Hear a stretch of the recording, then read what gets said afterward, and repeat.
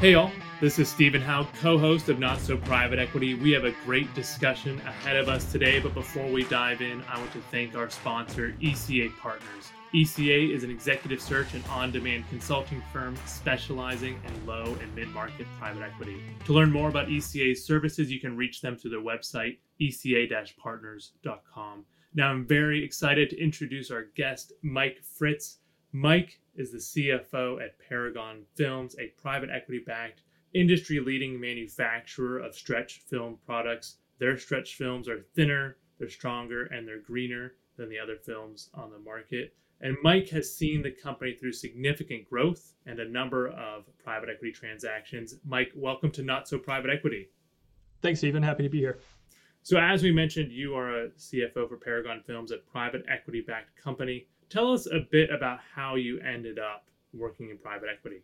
I came to Paragon after recently working at a publicly traded midstream energy company. A recruiter reached out to me looking to fill the CFO role at Paragon. The current CFO or then CFO was looking to retire. And by happenstance or accident fell into working for private equity. I started at Paragon in August of 2013. During the beginning of 2016, the entrepreneur founder of Paragon Films decided it was time to sell the company as he had no natural heir or succession plan in the family.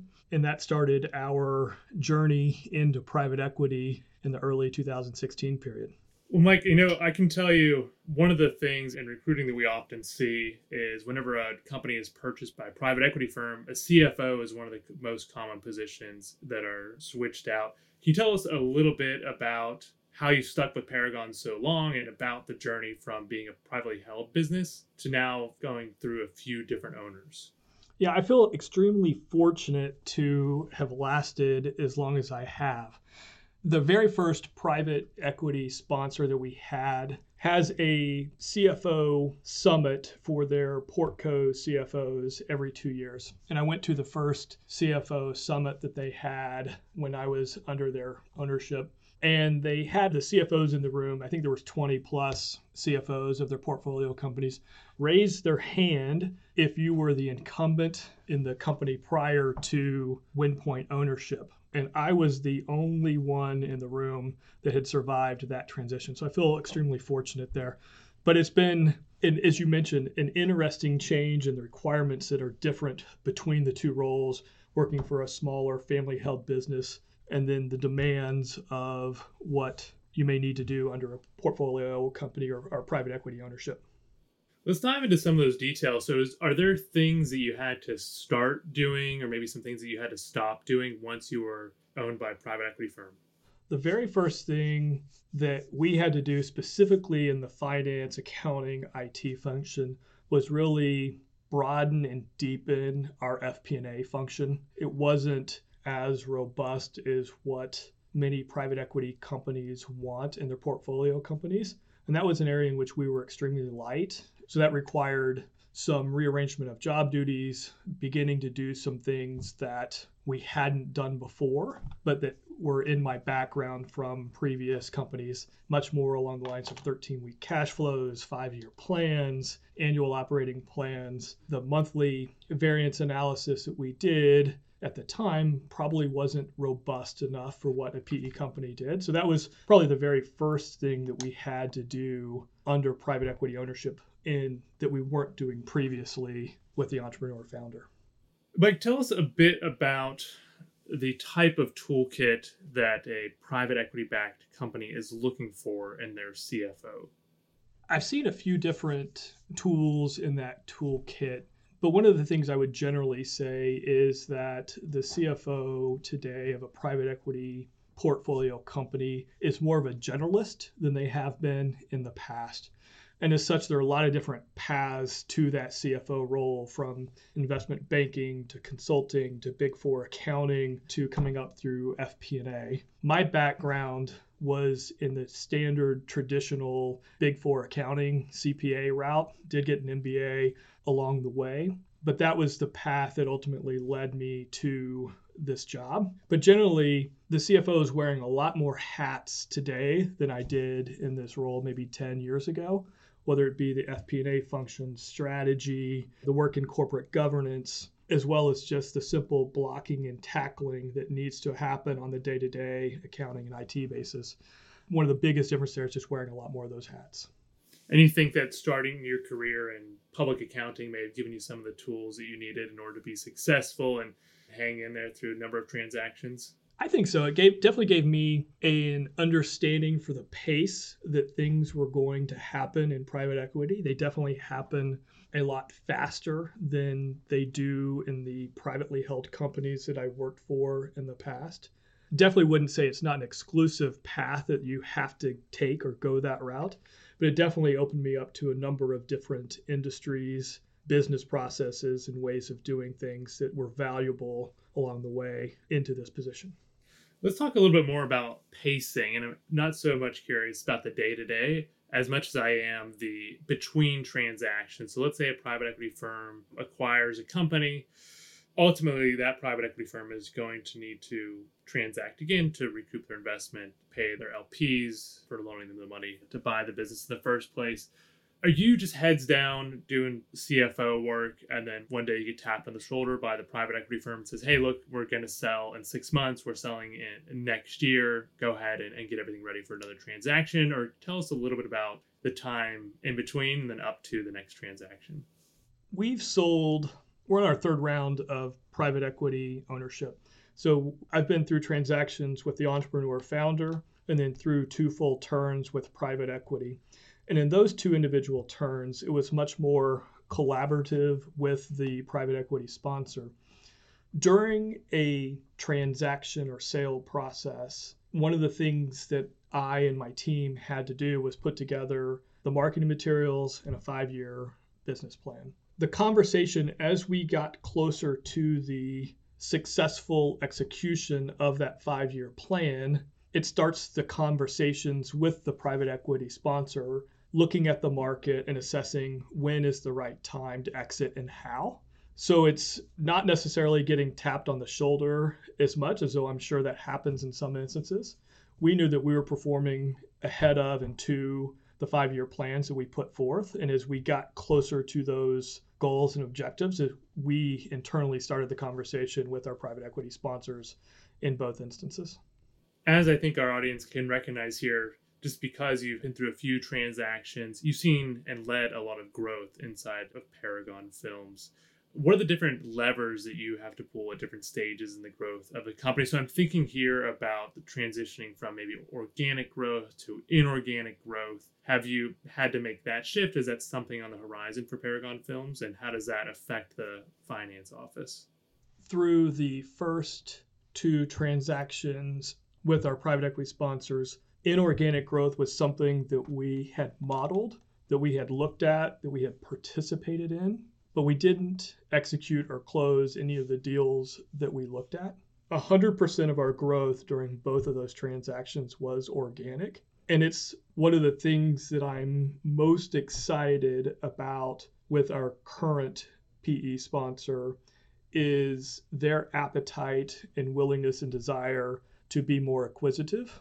I have asked for many years to hire a VP M&A to focus on that, to help drive that inorganic growth. And our current PE sponsor has stepped up and agreed that that's the right decision and has agreed to fund that position going forward. And we've recently hired somebody into that role and look forward to kind of growing that inorganic side of the business, whether it's through adjacent geographies or adjacent products. But that hasn't necessarily been a lever that we've pulled to date. The relationship between a portfolio company and a private equity firm can come in a lot of different flavors. And Mike, I think you're particularly in a good seat here to tell us about that relationship because it's the CFO who's going to get the most questions from the private equity firm. Tell us about what that relationship is usually like and if it's different from one private equity owner to another. Over the 3 private equity owners that we've had, there are a lot of similarities and a few differences. Between the 3, the first most notable difference has been board composition or board structure. The first board that we had more outsiders than people from partners from the private equity firm. The second board had predominantly private equity individuals, and then later towards the end, we added one outside director. And then with our third PE sponsor, it's a nice mix of both. We've got almost equal number outsiders and insiders. So that relationship and reporting structure based upon the board structure varies depending upon their knowledge and day-to-day interaction with the company and with management. The next thing that changed when working between the three different private equity companies was predominantly the cadence, timing, and frequency of reporting results. At the end of the day, it's my job, the CEO's job, to deliver results for our shareholders of the LP and the GP.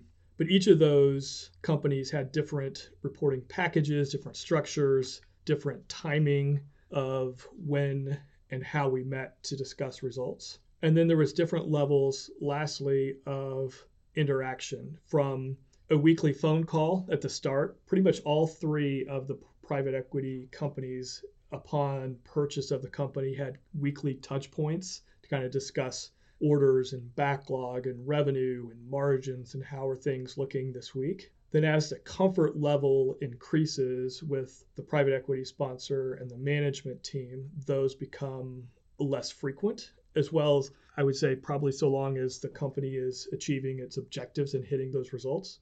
And then that manifested into monthly or quarterly kind of touch points along the way. So those would be kind of some of the differences between the three private equity companies. The thing, too, that was different, so as I look back and think about it, the first private equity company was from December of 16 to March of 19. And then from March of 19 to December of 21 to current, three vastly different macroeconomic periods. So if we look at most recently, we've had inflation and rising interest rates, which changes the narrative and the interaction with the board, versus the period with our second private equity ownership, which kicked off not even a year before, roughly about a year before COVID. And most of that ownership was in the COVID period, versus kind of a more typical period that occurred in the years prior. And each of those kind of macroeconomic events or cycles or periods necessitated different interactions with each of the private equity companies based upon what was going on in the environment at that time. You know, I hear often different private equity firms and portfolio companies or CEO of private equity-backed businesses, they'll talk about a private equity firm either being hands-on or hands-off.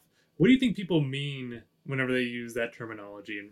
So I think it's the level at which decision-making authority is delegated or allowed to occur at the portfolio company level. And we've tried to manage that through an approval matrix. We've tried, one of the very first meetings and discussions that we have with our board after acquisition is sitting down, discussing and going over the approval matrix. What do we have? Can we do and commit ourselves to without their approval? And then which things do they want to sit on and get their approval for? And then the second part of that too, about being hands-on, is how much detail does the private equity sponsor want to review or get into? It specifically as relates to variance analysis, whether it's on pound or volumes, revenue, margin, customer churn. At what type of detail level are they comfortable with reviewing and answering questions? And that varies. That's varied by each of the firms that we've been owned by. Those variations in firms, do you think that any of those differences are a result of just the size of Paragon? So very small company, perhaps a private equity firm, has fewer resources. They're leaning more on the resources inside the portfolio company. As Paragon grows, you know, the private equity firms that are investing in the business are larger, more sophisticated. They have more at stake, so they want to spend more time reviewing. They expect more details. Is that right, or does it not matter at all? No, I think it's fair. I think the larger the size of the check, potentially the larger or more likely they are to dig into some of those details. And I also think it's a function of the number of portfolio companies that the private equity firm has invested in at that time. I think to the extent that there are fewer companies under management or ownership, I think you're probably more likely to get detailed questions. And I also think that is also driven directly by a company's performance. I think to the extent that a company is achieving or exceeding its financial and other goals, I think one is less likely to receive some of those detailed questions.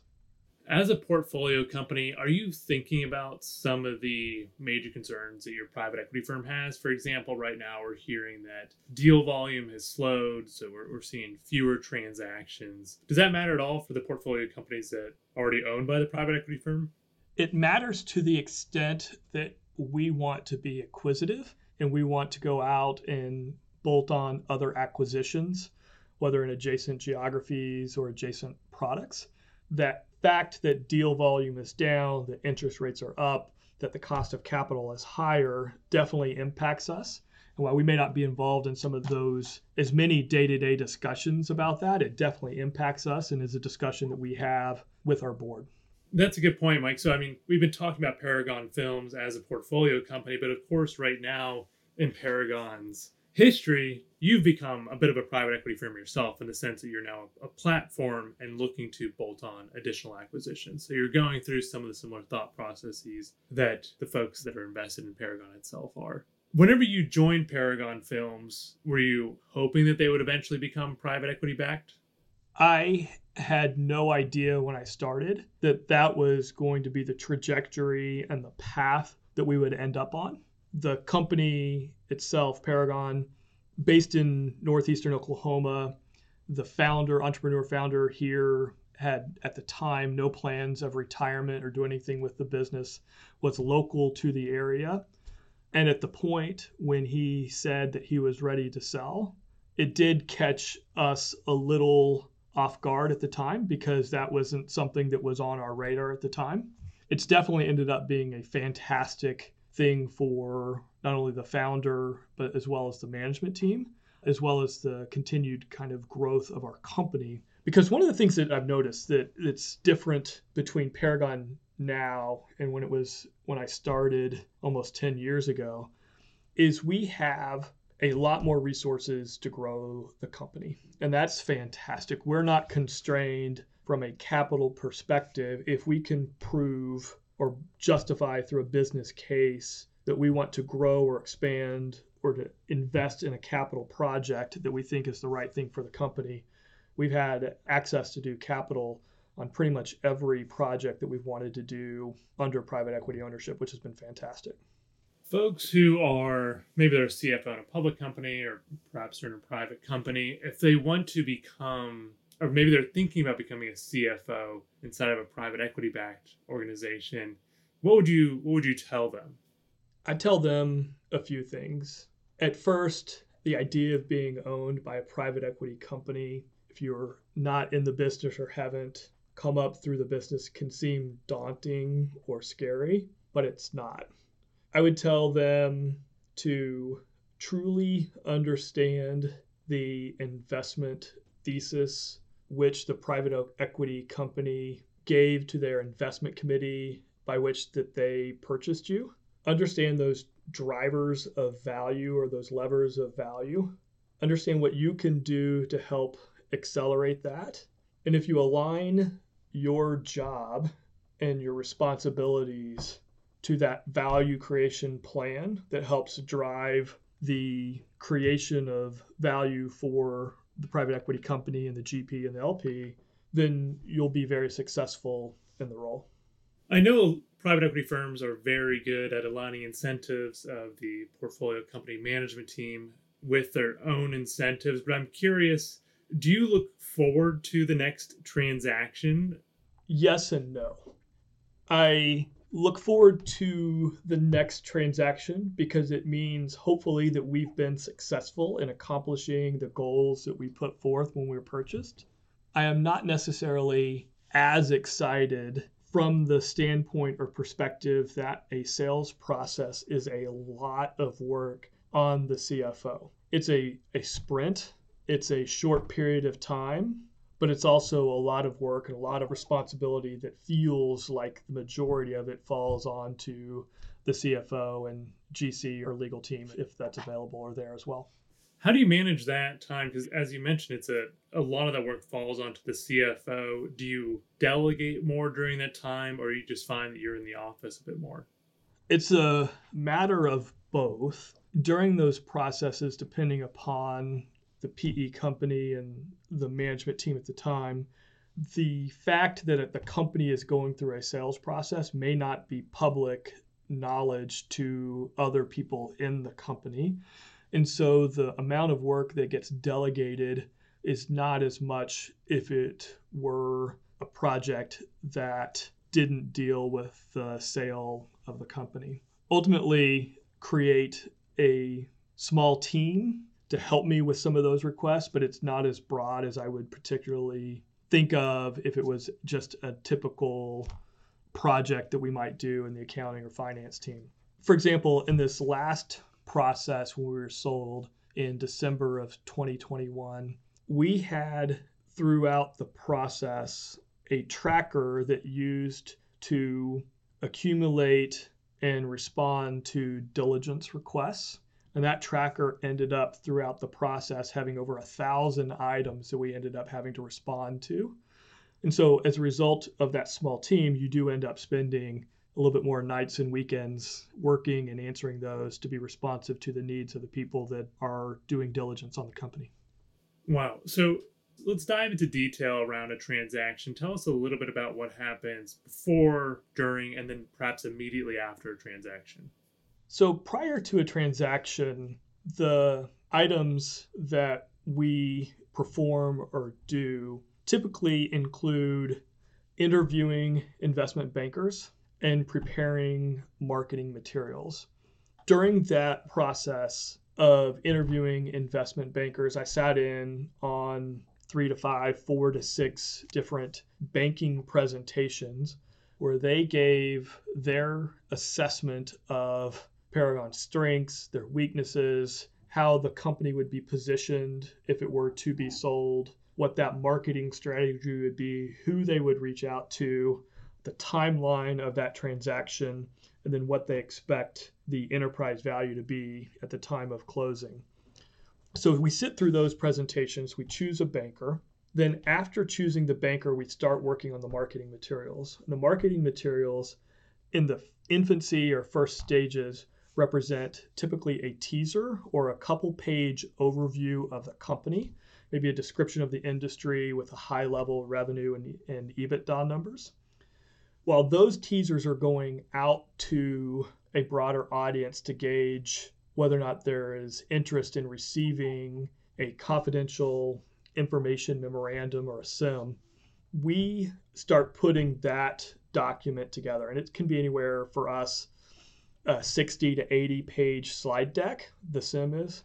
While we're preparing on that, the legal team is working on the confidentiality agreements for individuals that have shown interest from the teaser to receive that confidential information memorandum. And so in that SIM, a lot of that data is an industry background, overview of the management team, an overview of the products, overview of the customers, and then financial data. And a lot of the products, the customers, the financial data all comes from the ERP or the BI tools that we use.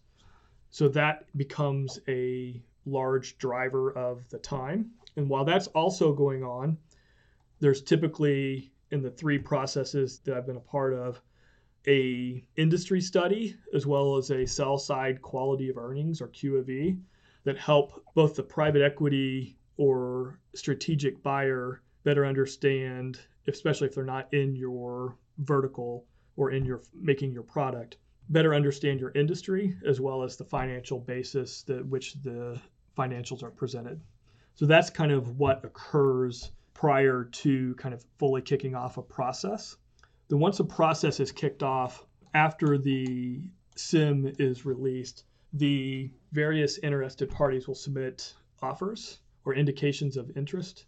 And from that, we've had somewhere between 6 and 10 different management presentations. So in that process, sit down and do a 4-hour overview of the company, to go through a management presentation, meet the potential private equity or strategic buyers, and then have dinner with them either the night before or the night after or the night of the presentation. So from that perspective, do get to meet those potential individuals that might be the owners of the company down the road.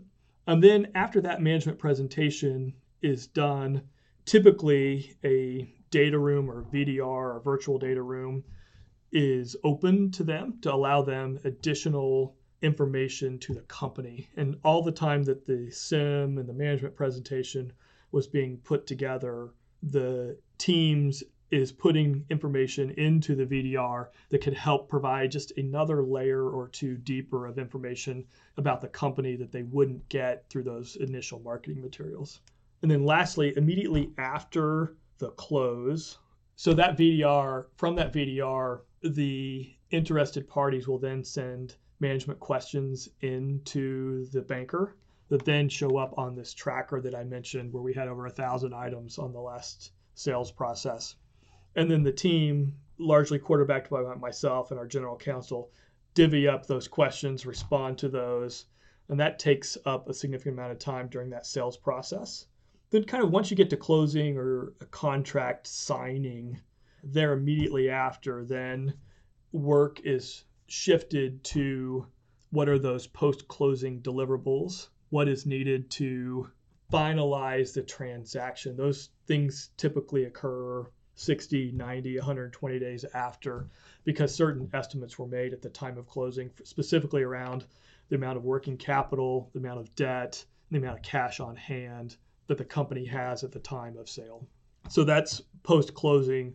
The work circles back to finalizing those estimates or making those estimates turn to actual, and then working with the new private equity company, specifically on corporate governance, what that structure is going to look like, what the board's going to look like, and then what's their kind of reporting cadence. So those would be the steps immediately after closing of a transaction. I appreciate you walking us through that, Mike. That's really helpful insight, and kind of uncovers a lot of what folks kind of they think that you go in and it's like buying a car or something, but of course these are very involved, and there's a good reason why there's lots of sophisticated people in this type of a business when it comes to the sale and acquisition of company. Mike, I'm curious, you were working for Paragon, of course, before private equity ownership. Were there any notions you had about private equity that you found either are true or are not true? The 6-7 years that I've been owned by a private equity company, I think I had some negative connotations prior to coming in, and I'm not exactly sure if I truly recall what those were. It just had a stigma or aura about it that wasn't necessarily positive. But I can honestly say that my experience through all three private equity owners has been fantastic. The people are engaged. I've truly felt through all three owners want to help the company succeed. They want to help it grow. We've been very aligned on our objectives and their objectives. So from that perspective, it's been a very good partnership, a relationship with all three. And I've been very excited to be owned by each of them. Thanks for that, Mike. And I really appreciate your perspective on private equity in general, especially from the perspective of the office of the CFO inside of a private equity-backed company. And Mike, thanks so much for joining us on Not So Private Equity. Thanks. It was a pleasure.